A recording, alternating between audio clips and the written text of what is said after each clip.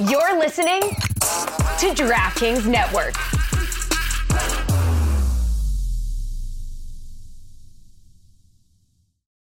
If you own a vehicle with less than 200,000 miles and have an auto warranty about to expire or no warranty coverage at all, listen up. CarShield has a low-cost month-to-month vehicle protection plan that covers more parts than ever. Visit carshield.com/audio to find out how you could pay almost nothing for covered auto repairs. Drivers who activate this vehicle protection today will also receive free roadside assistance, free towing, and car rental options at no additional cost. Get your free quote today at carshield.com/audio. That's carshield.com/audio. Well, it looks like we have to add a new citizen to the Illumination, fellas. Who's that? The host of Saturday Night Live. Did you watch on Saturday? Oh, sorry. I must have missed out on SNL because it's not 1987, Tom.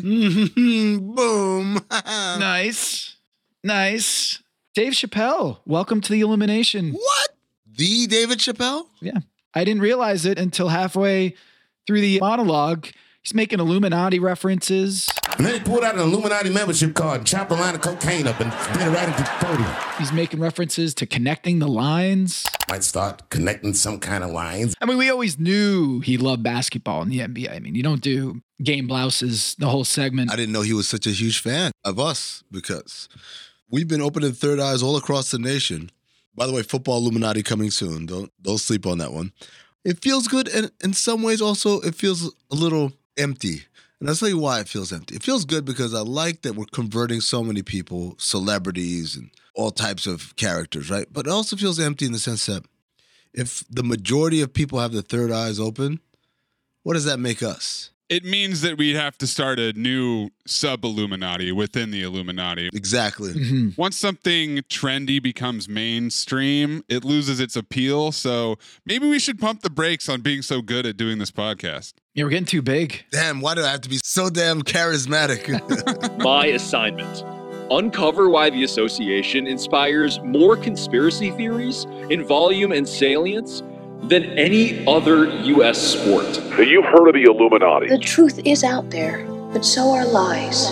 Your eyes can deceive you. Don't trust them.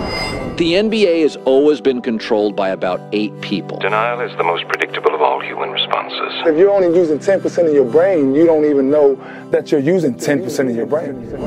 The NBA Illuminati. If coincidences are just coincidences, why do they feel so contrived? The Illuminati. But you start to follow the money, and you don't know where the f*** it's going to take you.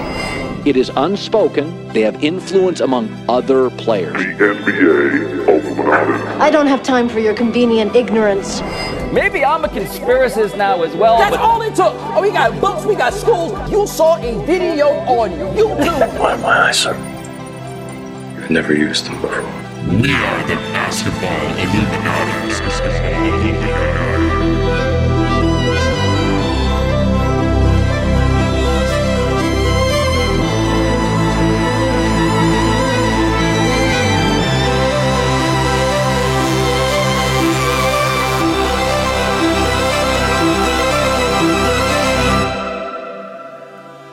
This is Basketball Illuminati. I am Tom Haberstroh. And as always, I am joined by my 5-star generals, the Illumination presidents, Amin Elhassan, and producer Anthony Mays. Fellas, we are approaching Thanksgiving. We have a lot to be thankful for on this podcast. First and foremost, Brandon Payne is going to join us, a friend of the program. Yeah. He is Steph Curry's trainer, and Steph Curry is lighting it up. He's averaging 31 points. He's shooting 80%. Spoiler alert, Amin's going to drop that stat in the interview. Bang. 80+% at the rim. He's doing things that we've never seen Steph do before, and it's going a little under the radar because of that record. But we're going to talk to Brandon Payne of Accelerate Basketball, Steph Curry's trainer, here in a little bit. But first,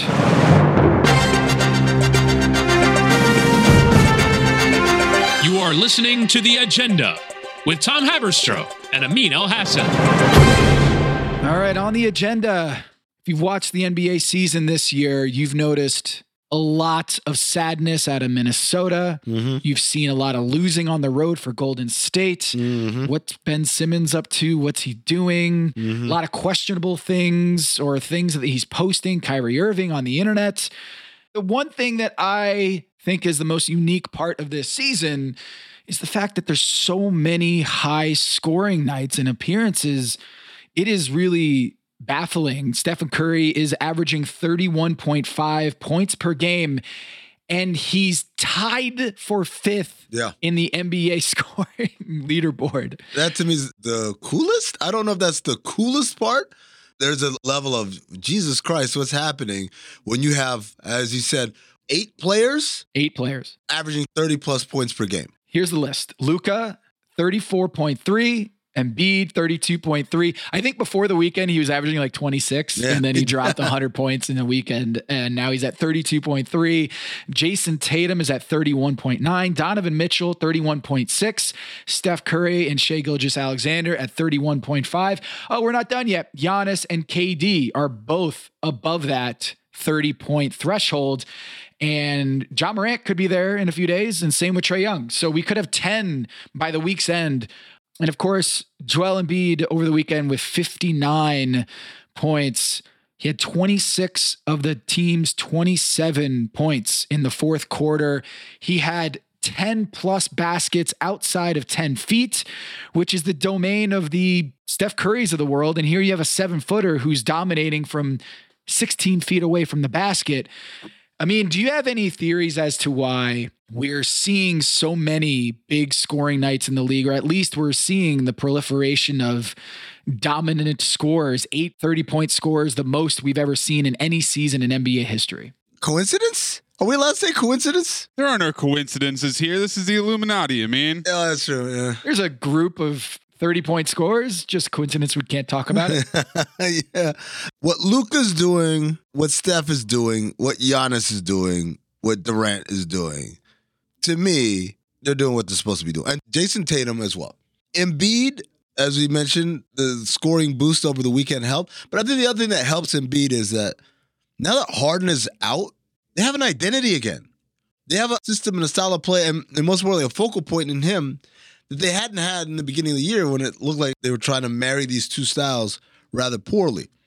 Shai Gilgeous-Alexander, there's a part of that where I'm like, okay, how much of that is sustainable on the one hand? On the other hand, he plays for a team that really doesn't have a whole lot of offensive options, so he's going to have every opportunity. And then I guess the last name I would look at and kind of ask the question, would be Donovan Mitchell, who's off to a great start this year, but a lot of that also is Darius Garland has missed some time in there. Is this sustainable? Is this going to continue? We've seen Cleveland start to lose some games here recently.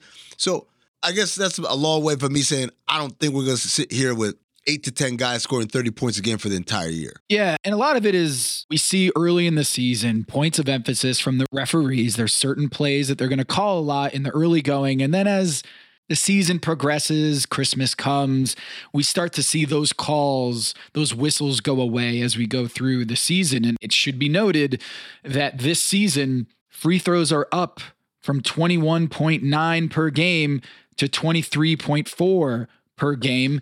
And you're also seeing 3 players with double-digit free throw attempts per game. And yes, those are 30-point scores. So you look at this year, when Giannis Antetokounmpo is averaging 12 free throws per game, you also see Joel Embiid averaging 11.8. Luka Doncic, who's a point guard, a 6'8" point guard, 11.6 free throws per game, which you rarely see from a 23-year-old. Veterans figure out how to live at the free throw line, not Luka. And referees are having a hand in this, is that they're just getting tons of free throws these days. Referees are having a moment is what's happening. So I did some research here, and I know it's the agenda. Wait, did you do your own research? You? Fellas, on today's agenda, Tom did his own research. What does that look like? You doing your own research? Are you doing studies yourself? Are you in the lab on a nightly basis? What are you doing? Do your own research. Do your own research. Do your own research. Do your own research. Doing your own research. I'm not a scientist. I'm not here to tell everyone that this is it. For me, it's just giving everyone a chance to do their own research and find their own knowledge.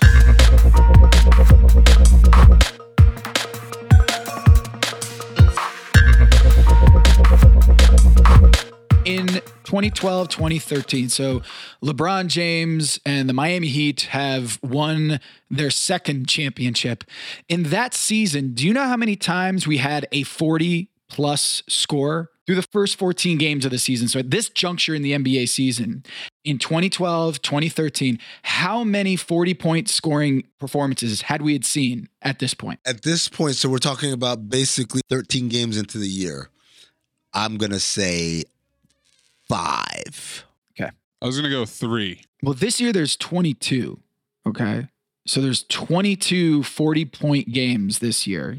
Amin is saying 5 back in 2013, and Maze is saying 3. The answer is 3. Keep your third eye open, Maze. Oh, man. 3! I don't think Maze just had that on his own. I think there's something untoward going on. Yeah. You know, maybe I did some of my own research. Who knows? So it was a decade ago. I'm sorry, Tom. We were all distracted by my brilliance, but 22 this year and 3 in 2012? What? What about the year after COVID? 2020, 2021. Because remember, that was a year where all the defense was terrible and we had the best offenses of all time. Do we have a similar amount of 40-point scores in that season? Yeah, we had 20. We saw 20 through 14 games. Yeah, so we broke that record. And actually, I should say, not every team has gone through 14 games at this point. I just use that as the threshold. Mm-hmm. So we might see a couple more here as we fill out that part of the schedule. But 30-point outings. This year, we've seen 172. And a decade ago, in that 2012-2013 season, we saw 52. 172 versus 52. And if you go back to 25-point games, we're at 363 already. And in 2013, we saw 162. So what does that mean? It means that people are scoring. It's inflation. Inflation is coming for us in all arenas. Oh, yeah. Points just don't mean what they used to, Tom. You know, you go to the grocery store and you try to buy a 2 and you end up having to buy a 3. You can't get the same amount of product for the same amount of money anymore. It's just, there's a wave of 3-pointers happening, a wave of free throws that the likes we have never seen and will never see. A decade ago, there was only a handful of 40-point games, and now they're just happening all over the place. What does it all mean? It seems to me that 40 is the new 30. Yeah, I agree. And I think I can explain this pretty easily, guys. Yeah? First of all, 30, number 3. Equilateral triangle, 60, 60, 60. 30 times 2, 60. Then, how many NBA teams do we have? 30. We don't have 29, we don't have 31. We have 30 teams. So 30 teams, when multiplied by the cosine of 60, is what? Half. Add that to what you had before, there's your 40. It's all connected. I feel like this is Ian Carmel doing his pretend Kyrie Irving math equation right now. I'm not sure what just happened, Tom. I think we need Amin to show his work. Yeah. Were you just connecting lines there? Do you have a better explanation? Well, maybe. Just theoretically, throwing it out there.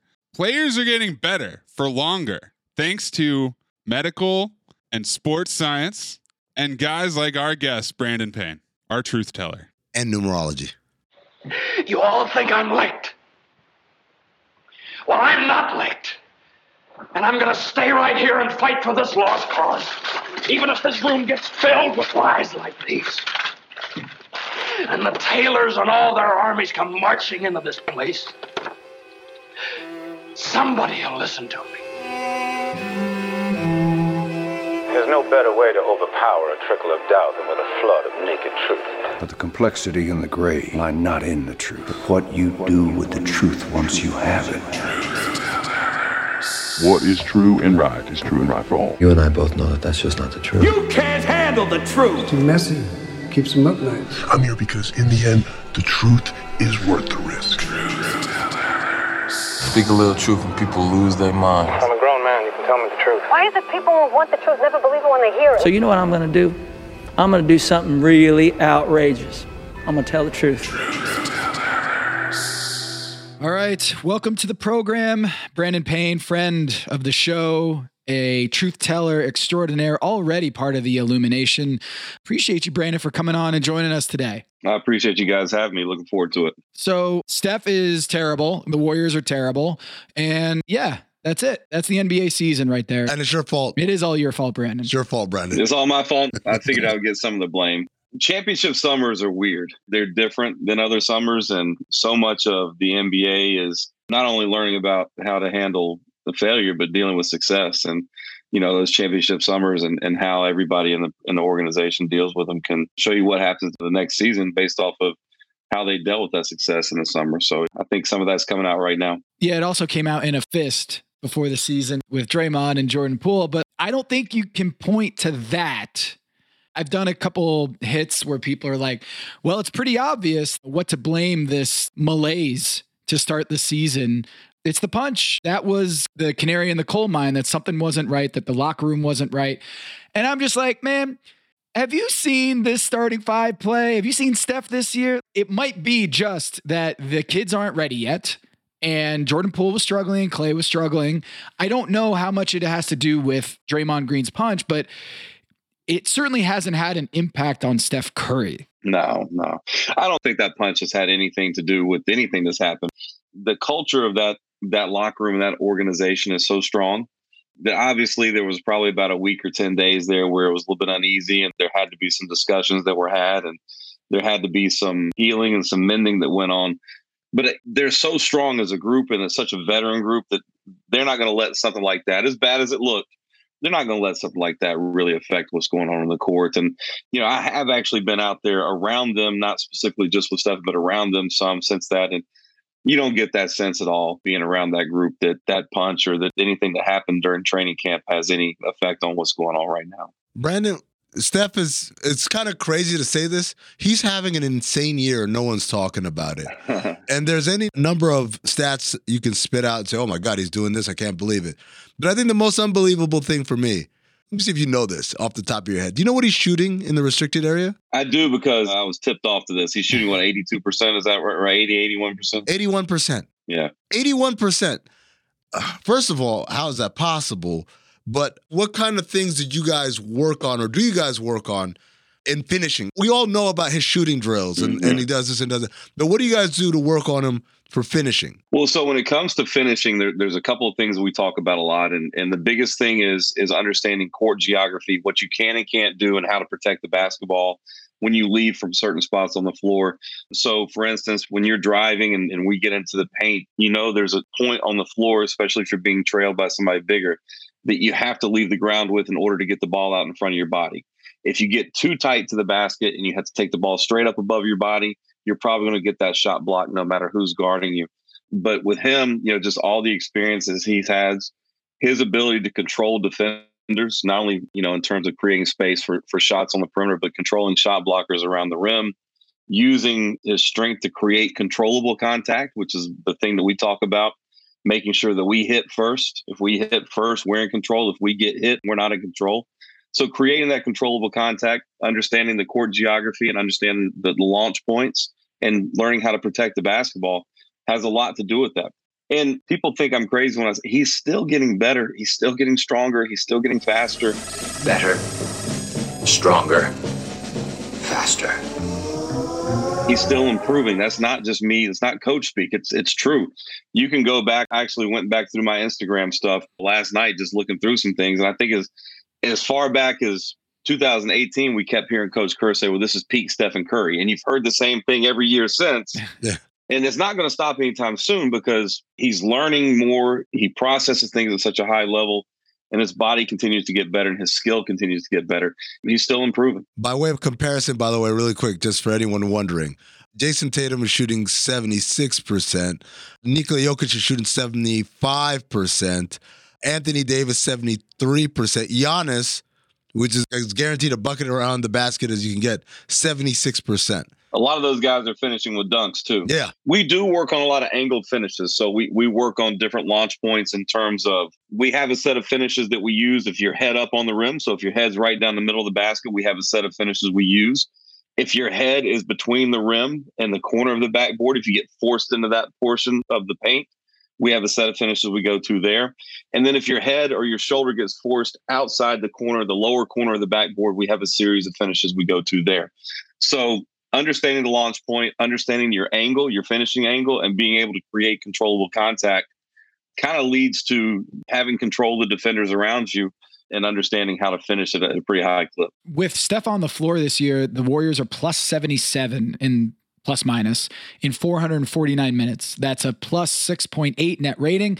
When he's on the bench, it falls to minus 79, meaning the Warriors are outscored by 79 points in 228 minutes for a net rating of minus 15.9. A lot of that is, he's playing with Kevon, Clay, Draymond, people that he's played with, teammates that he's played with. Yeah. The starting five is like plus 25 per 100 possessions. Plus 79 in 151 minutes, and the next best is plus 54. I mean, you're absolutely right. Like, they have the best plus minus for a starting unit in the NBA. And a lot of that is Steph, of course. But I did notice watching the film, Brandon, on that 81%, he's finishing in traffic a lot. And it's not just like these wide open transition layups. There's a couple plays in the Cleveland game where he's finishing above Jared Allen and Evan Mobley. Normally, you just pull out in that situation. You're just like, yeah, I'm not going to go shoot over those trees. But he's not only doing it, he's deciding to go into that with confidence. And so it's one thing to study the mechanics or study the angles or study the geography. It's another to like, oh, they're coming and I'm actually going to score here. That seems like a little bit more confidence related almost. There's been a couple of games, that Cleveland game being one of them, where he actually, I saw him get into this takeover mode. And it was, I'm going to get to the basket no matter what. I'm getting to the rim. We need two. I'm going to get it. In the Sacramento game prior to Cleveland, it started with a little floater. He got into the lane and hit with his right hand. With Cleveland, it was a really strong left-hand drive where you saw him flip into this mentality of, we're going to win tonight and I'm going to do it. And I think that you see that determination in some of his drives. They're very physical drives. And when I say physical drives, they're physical from the perimeter all the way to the basket. So the physicality starts 25, 26 feet from the basket, where, we talk about winning the chest battle. So if I can get my shoulder in the middle of your chest as a defender, I control you. I'm going to win now. I'm getting all the way to the rim because I'm going to force you to open your hips. And I saw some of that come out. But all that's based off the threat of him shooting. So the way people have to come out and defend him on the perimeter, they have to be so tight to take his airspace away so he can't see the rim. Now he just has answers for all that. And it starts with being a physical, determined driver and all the things we just talked about a few minutes ago, learning how to finish around the rim. And I do think that right now his mentality is, we need to win. Early in the season, yeah, I understand that. You certainly can't win a top 4 seed in October and November, but you sure as hell lose one if you lose too many games. And so there was a point where you kind of say, hey, we got to win. And I saw him kind of get into that takeover mode. I saw his demeanor change, his body language change, his communication style changed. It became a very Michael Jordan-like moment to me where he decided to take those games over. So when you look at his 2-point field goal percentage, it's at 64%. He's actually making more twos. Went down. More twos than threes for the first time in years. And I kind of thought when people expected him to age, that game, that part of his game, getting to the rim would start to decrease and that he would start to rely more on his 3-point shot. But the opposite has happened. When you go into these off-season workouts, are you thinking about that? Is like, hey, you're getting older, your body is going to change. We're going to start to evolve your heat map, so to speak, where you're going to get your shots. Or do you watch these games with as much surprise as we all do about where he's getting his buckets? Oh, no, there's no surprise. No, the groundwork for all this late stage career stuff was laid in 2011. I mean, everything that we did then up until now has been about extending his effective playing career. And back when we were doing all the neuromuscular and all the processing stuff that we were doing then, and people were looking at us like we were crazy. Yes. The systems within the body were so well oiled and so well developed that any sort of physical decline that would occur would be offset by sped up processing mentally. So if you can slow the game down and play the game at a different speed than everybody mentally, you can offset that physical decline. For him, where we've been very fortunate is that he's not even close to a physical decline.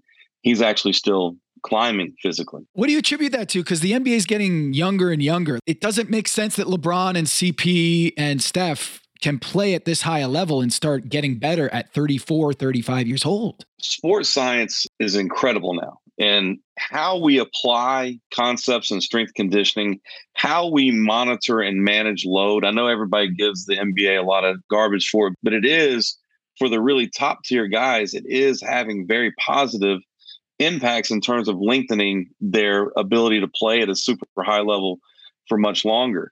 But it's, again, once you notice it, it's too late. Like once you notice that you've got a little bit of skill slippage, it's too late. It's just getting out in front of it and staying out in front of it. So again, everything we've done from 2011 till now has been about extending this and making sure that we had things in place to offset any sort of decline.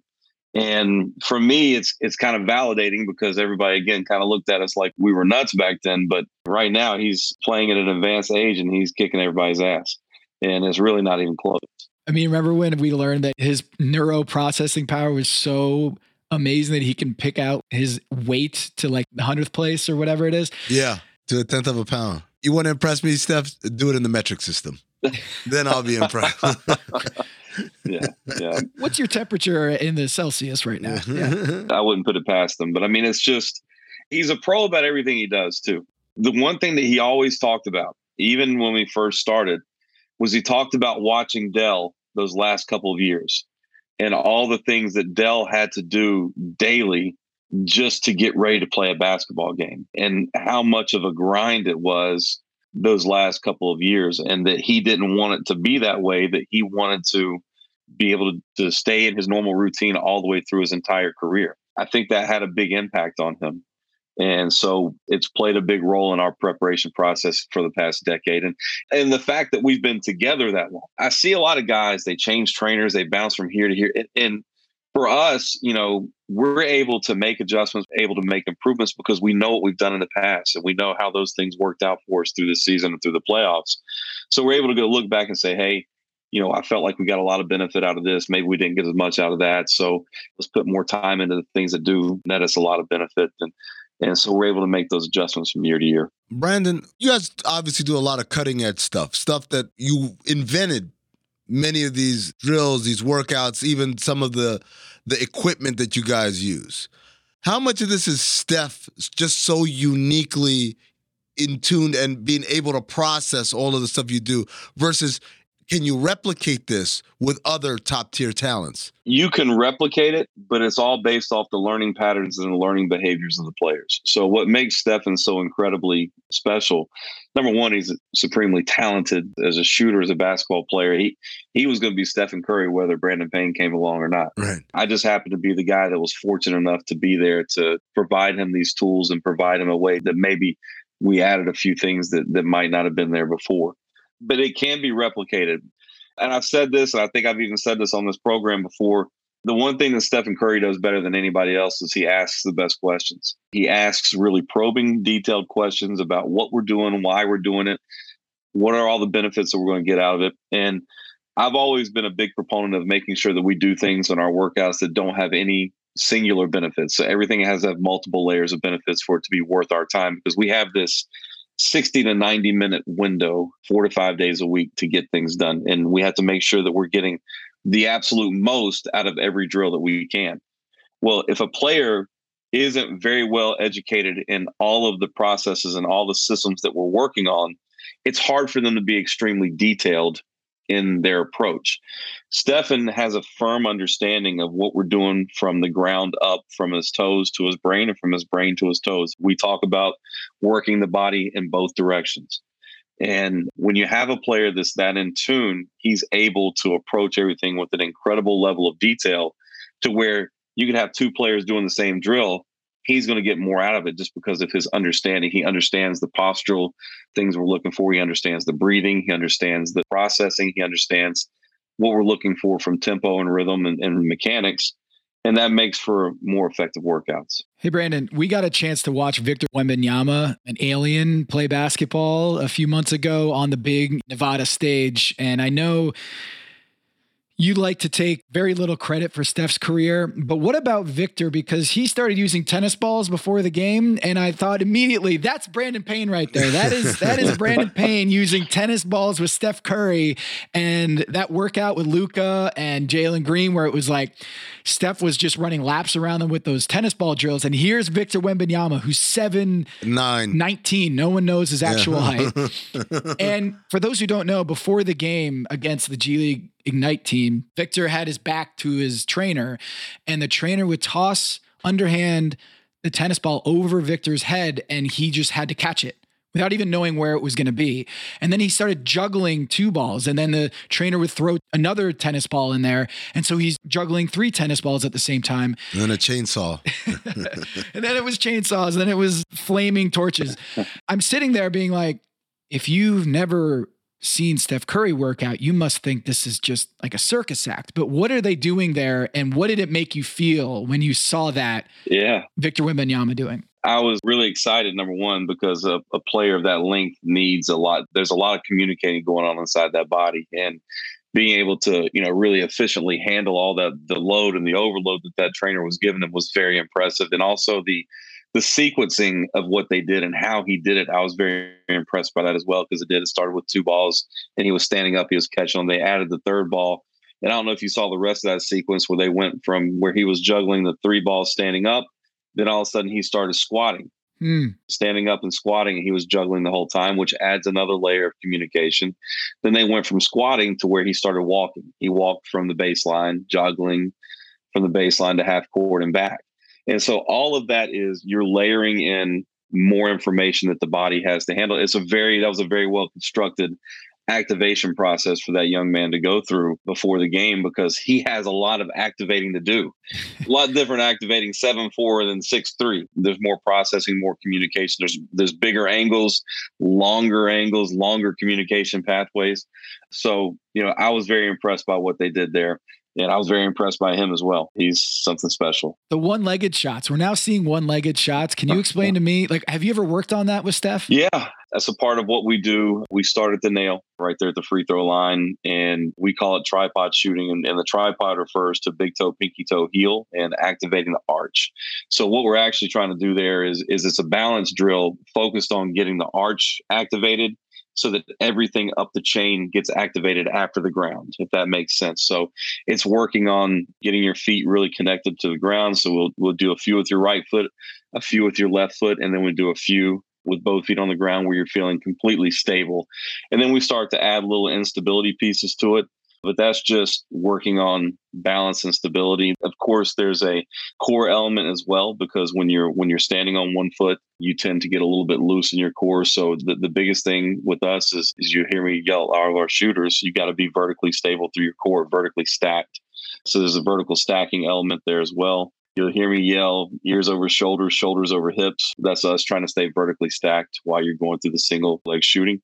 There's a reason behind everything we do, for sure. But you're talking about it as a training exercise, not necessarily to use it in the game, right? Like, it's to build up your body. Listen, man, Stephen can use whatever he wants in the game because the rules don't apply to him. But for the remainder of us, this is strictly a shooting activation tool. And it's also a place for us to locate when players have kind of had those micro injuries they have through the season, where they might have had a little ankle tweak, or they might have had something that happened during the game that they really didn't notice, but there is some sort of residual effect there. It's a good place to notice those as well. But for us, we use it as a part of a shooting activation, specifically through the off season. We use it as a big part of our shooting activation. I'm curious, you got a chance this summer to work out with Trae Young. And I know that you've had some workouts with Trae before, worked with him before, but I think it was August, Trae had tweeted out a series of photos from a workout with Steph and some others, but he said it was one hell of a week, and something tells me that word hell is probably underlined in his head. Yeah. First off, I don't like just throwing anybody in the workouts with Steph, because they're very uncomfortable for somebody that's new. And it's not just all the different sequences and all the different processes we go through. The pace that Stephen works at is just incredible. And some of that's driven by me, but the biggest thing is he doesn't quit on things, and his pacing is just incredible. So this year, I think that Trae just wanted to get a feel, because I always kind of pushed it off. They'd asked about in the past. I was like, if we get around to it, maybe. We all just happened to be in LA at the same time. His agent reached out to me and said, "Hey, Trey would really like to work out with Steph one time." I said, "Well, let me shoot with Trey a few times before we put him in there, and let's see where he is, and then we'll go from there." Trey's one of the best players in the world, and you're like slow playing it. It's no. To me. Trey is one of the best players in the world. It's just the pace of the workout. I wanted to make sure that the pace wasn't going to be too much for him. Wow. So Trey comes in. And to be honest with you, prior to this workout with Trey, I had Stephen shoot with AZ Fudd a few times. We worked out. She's obviously a great shooter at UConn. I believe Michael ordered a shot with him once or twice prior to that too. We're trying to find ways to get him excited about working out again, because championship summers are different. There's the ESPYs, there's this, there's that, there's the other. And so you don't really get all that excited about going in the gym with me yelling at you for 90 minutes when you just won a championship. He's already printing money. Now he's printing even more money. He doesn't want to hear me yell at him. So I'm looking for ways to get him excited. So I said, maybe if, we bring in Trey, let's see if this gets him excited. Let's see if we get some energy out of him. Man, we weren't in that workout 3 minutes. Stephen was moving like it was game 7 of the NBA finals, man. I looked at the guy's rebound and I was like, I love Trey, but this might be a bumpy one for him in the beginning. And it was. But once Trey got used to the pace, he was great. He was perfectly fine. I think that initial 2 or 3 minutes was kind of like, oh, so this is what it feels like. And then, Trey really got into it. And what was interesting to me, and I've noticed over the years, when Stephen has a chance to step into this teacher's role, talking to Trey about what we're doing, and he's saying, hey, we do this when we see this. And when he gets into that teacher's role, he kind of gets more excited as well. He starts going even harder. He really enjoys that. And I think Trey really got a lot out of it, because I saw Trey, as that workout went on, he got better and better and better. And he was hanging on every word that Steph had to say. And I know he wasn't feeling great, because it wasn't when normal people are like in game shape. And it was a workout of you better be in more than game shape to get through it. And Trey fought and worked really hard and was very impressive as he went through that workout. He took a whole lot from it. I was extremely impressed by him. Stephen was too. But I mean, it's one of those things where the combination of the competitive nature of having another, one of the other best players in the world in there with him. Trey was asking some really good questions, which I was extremely impressed by. Steph was giving him good answers. We've done a lot of workouts over the years. You referenced one with Luka and Jalen Green and stuff. I mean, that's a lot of talent in one room. We've done a lot, with Michael Porter. We've had other players come in, but that one, because I felt like both guys got so much out of it and they were both so impressive. The entire workout might have been my favorite workout too that we've ever done, just because you saw all those different elements, the teaching element, the learning element, the realization of, I do need to work at this pace. And then there was the competition of actually going through the shooting drills and the ball handling drills, and me having to tell them, you got to remind me to let you have water, because if you don't, I'm just going to keep going, that type of stuff. My tempo. I felt like they both got a lot out of it, and it was a really good time. I can imagine Trey, obviously Steph's someone he looks up to, and I can imagine him consuming hours upon hours of film, trying to master some of these things. But I never actually thought about it the other way, which is, who does Steph watch? Because in 2007, when I was with the Suns, our coaching staff and our video staff was part of Team USA. And Chris Paul at the time was on our video guys. Give me every Steve Nash pick and roll, side pick and rolls against the blitz, over, under, every single imaginable Steve Nash pick and roll tape. Because in Chris Paul's mind, that's the guy who unlocked the code, and I'm going to learn it. So who does Steph, or did Steph, watch in order to kind of elevate his game? Well, you just named one of them. Steve Nash was one, certainly. And so much of what we've done on the perimeter is take a lot of the same footwork concepts and spacing concepts that Steve Nash used when he was getting downhill, getting to the basket after ball screen situations. We just took those same spacing concepts and we started doing them, 24, 25, 26 feet from the basket. One of the other players that I've heard Steph mention in the past that he really enjoyed watching was Reggie Miller. I have heard him talk, that he enjoyed watching how Reggie got open and how he worked and how intelligent he was about using his body. Off-ball stuff. And, Steph, one of the things he really prides himself on is the ability to create space on one side of the floor with his body, but get the shot on the other side of the floor. And so I think some of that comes from Reggie. Obviously, he watched his father. For those of you that didn't get a chance to see Del Curry could absolutely fill it up from a shot-making standpoint. I know there's some guys I'm leaving out, but those are the ones that stand out in my mind that I've heard him talk about in the past. Is Steve Nash, Reggie Miller, and his dad. There's so many layers to this. Like watching film on Steph, he always has these off-ball tricks or off-ball actions that completely befuddle the defense. But more so now than ever is just he's leveraging his three-point shot to such a degree that they're overplaying his three-point shot and these basket cuts that he's getting, backdoor cuts that he's getting from Kevon or Draymond. It just seems like Steph is so much more aware of the geography of not just his shot, but also how do I use everyone else's knowledge of my three-point shot to my advantage. So that off-ball stuff where he's pretending to go over the top of a screen off ball and then just cutting back door, it just leaves everybody in the dust. So that's a lot of those 81% field goal attempts at the rim is just there's three guys at the perimeter waiting for him to shoot a three, and he's already at the rim. Well, a lot of that has to do with over the years when you're not bigger, faster, stronger, right? You have to be really creative with how you create space and how you get open. Now he is bigger, faster, stronger, and he's taken all the things that he had to do before, and he's still doing those and doing them at a higher level.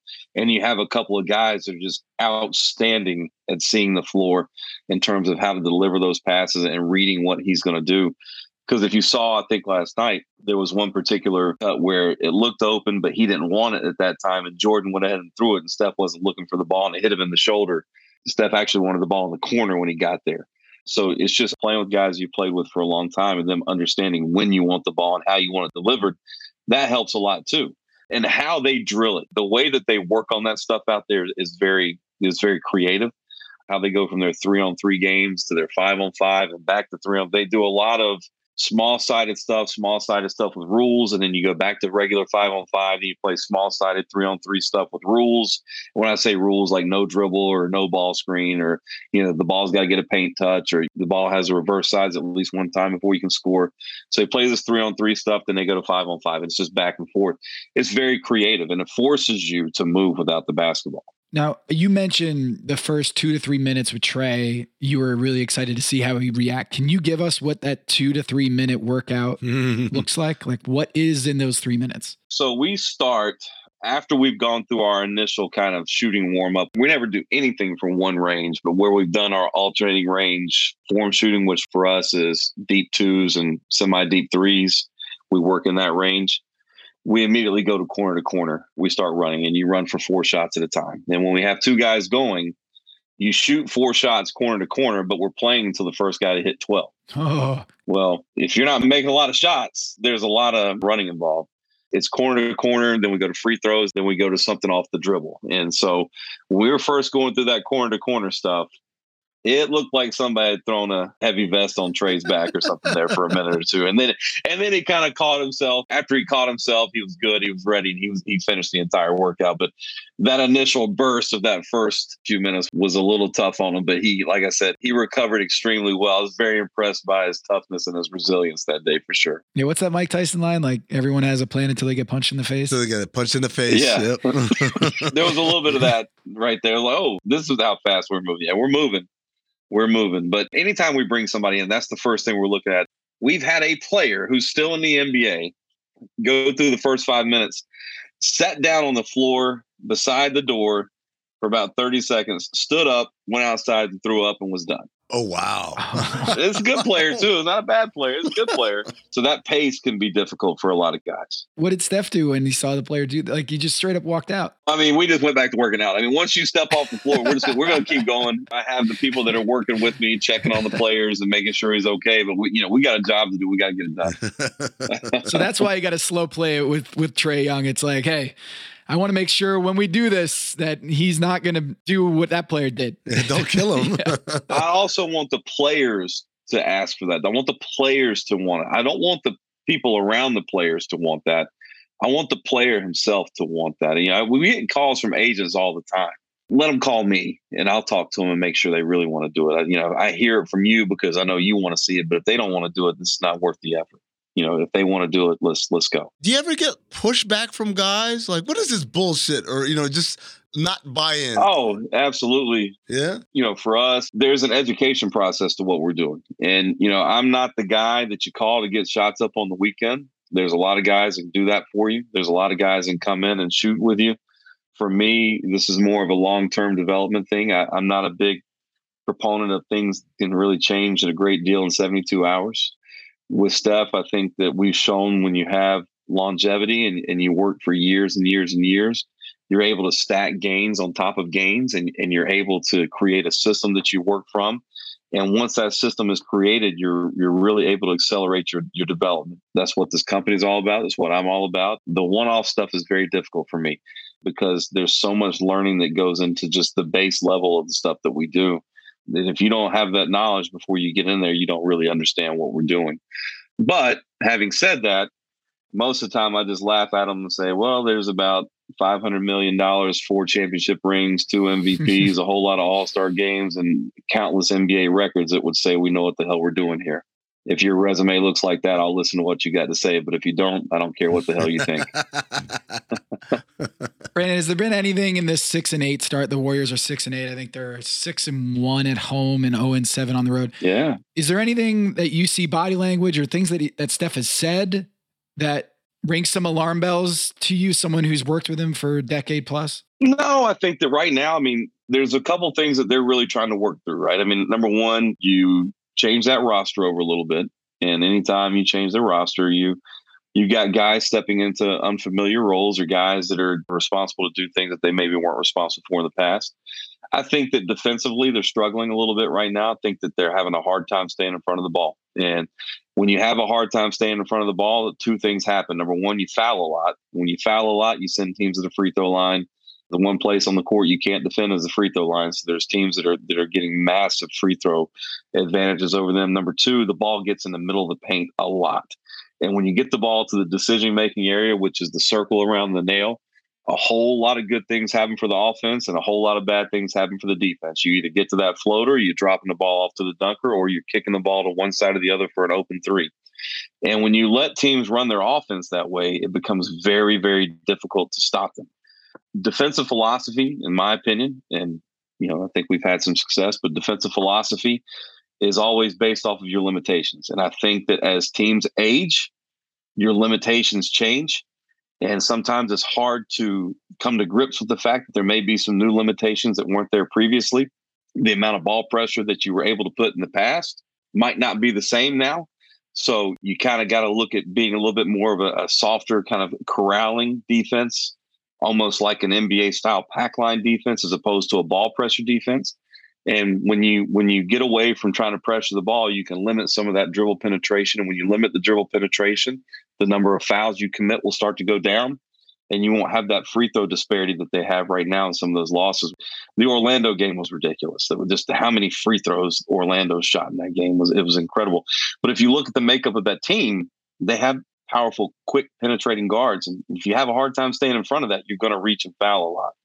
And if you think about it, when the defense is constantly in transition in terms of, I'm not talking about transition run up down, I'm talking about transition going from help to recovery, there's a lot of exposure to fouls with that as well. So if people are having to help and they're having to recover in a certain way, and you're going from these really short closeout situations to long closeout situations, your ability to control your body goes down. So your foul count goes up. But that's all based off of dribble penetration, which is going to be given up more if you're really pressuring the ball. So I think that as the season goes, they'll probably evolve a little bit and maybe give different looks defensively and get out of some of that ball pressure. It's got to be something that everybody on the team is comfortable with. I don't think that everybody's comfortable with getting away from ball pressure right now. And they'll learn and they'll get better, but the younger guys stepping up and being a little bit more effective in their new roles is something that's got to occur from them, and they will. And things defensively have to get a little bit better for them. Well, there you have it. Steph Curry now averaging 31.5 points per game on get these shooting percentages, 52% from the floor, 43% from downtown, and 92% at the free throw line. That's right. Not just a 50-40-90 season. It is a 52-43-92 season on 31 points per game. And that right there, Brandon Payne of Accelerate Basketball, is one of the guys who has a hand in it. He's not going to take credit for it, but has been longtime Steph Curry trainer, as well as other NBA players. And maybe Trae Young will be back after the summer workout. That seems like it was a good learning experience for him. So thanks for sharing those stories. No problem, guys. Thank you.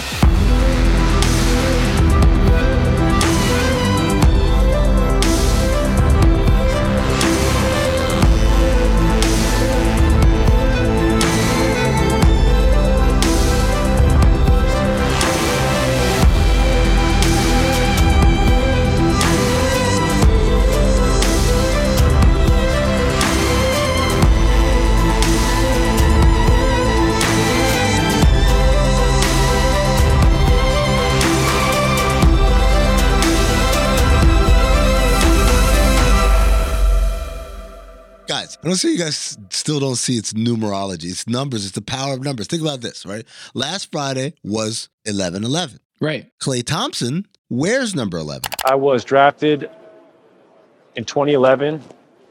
I was the number 11th pick. K is the 11th letter in the alphabet. I think 11 is just my life number. It just continues to follow me. I just think it's a great number, 11, for the win. He grew up in the 11th house on 11 Lane. Did you guys not see a connection here forming right before your very eyes? My favorite number is 11, and my first name is Tom. So K, Thompson. This is all making sense. Motherfucker, I ain't seen you in the NBA. You're not aligned. He shot 231, 23.1% in that game on November 11th. 3 minus 2 is 1, and then the 1 left over makes 11. 11 times 21 is 231. Galaxy brain. Sick of being upsold at gyms? My guy, you're currently a base member? For $90 more, I can upgrade you to our Shred membership. For $130 more, you'll be a Swole member. And for just $300 more, you'll reach Sweat Platinum. At Planet Fitness, you'll get energy without the upsell. Never pushy, always free fitness training and equipment for every workout. It's fitness that fits your budget. Join Planet Fitness for just $1 down and $10 a month. Cancel anytime. Deal ends Friday, May 10th. See Home Club for details. Everyone is talking about magnesium. It's all you hear about. But why? What do we know about magnesium? Well, magnesium is the #1 mineral that 75% of Americans are deficient in.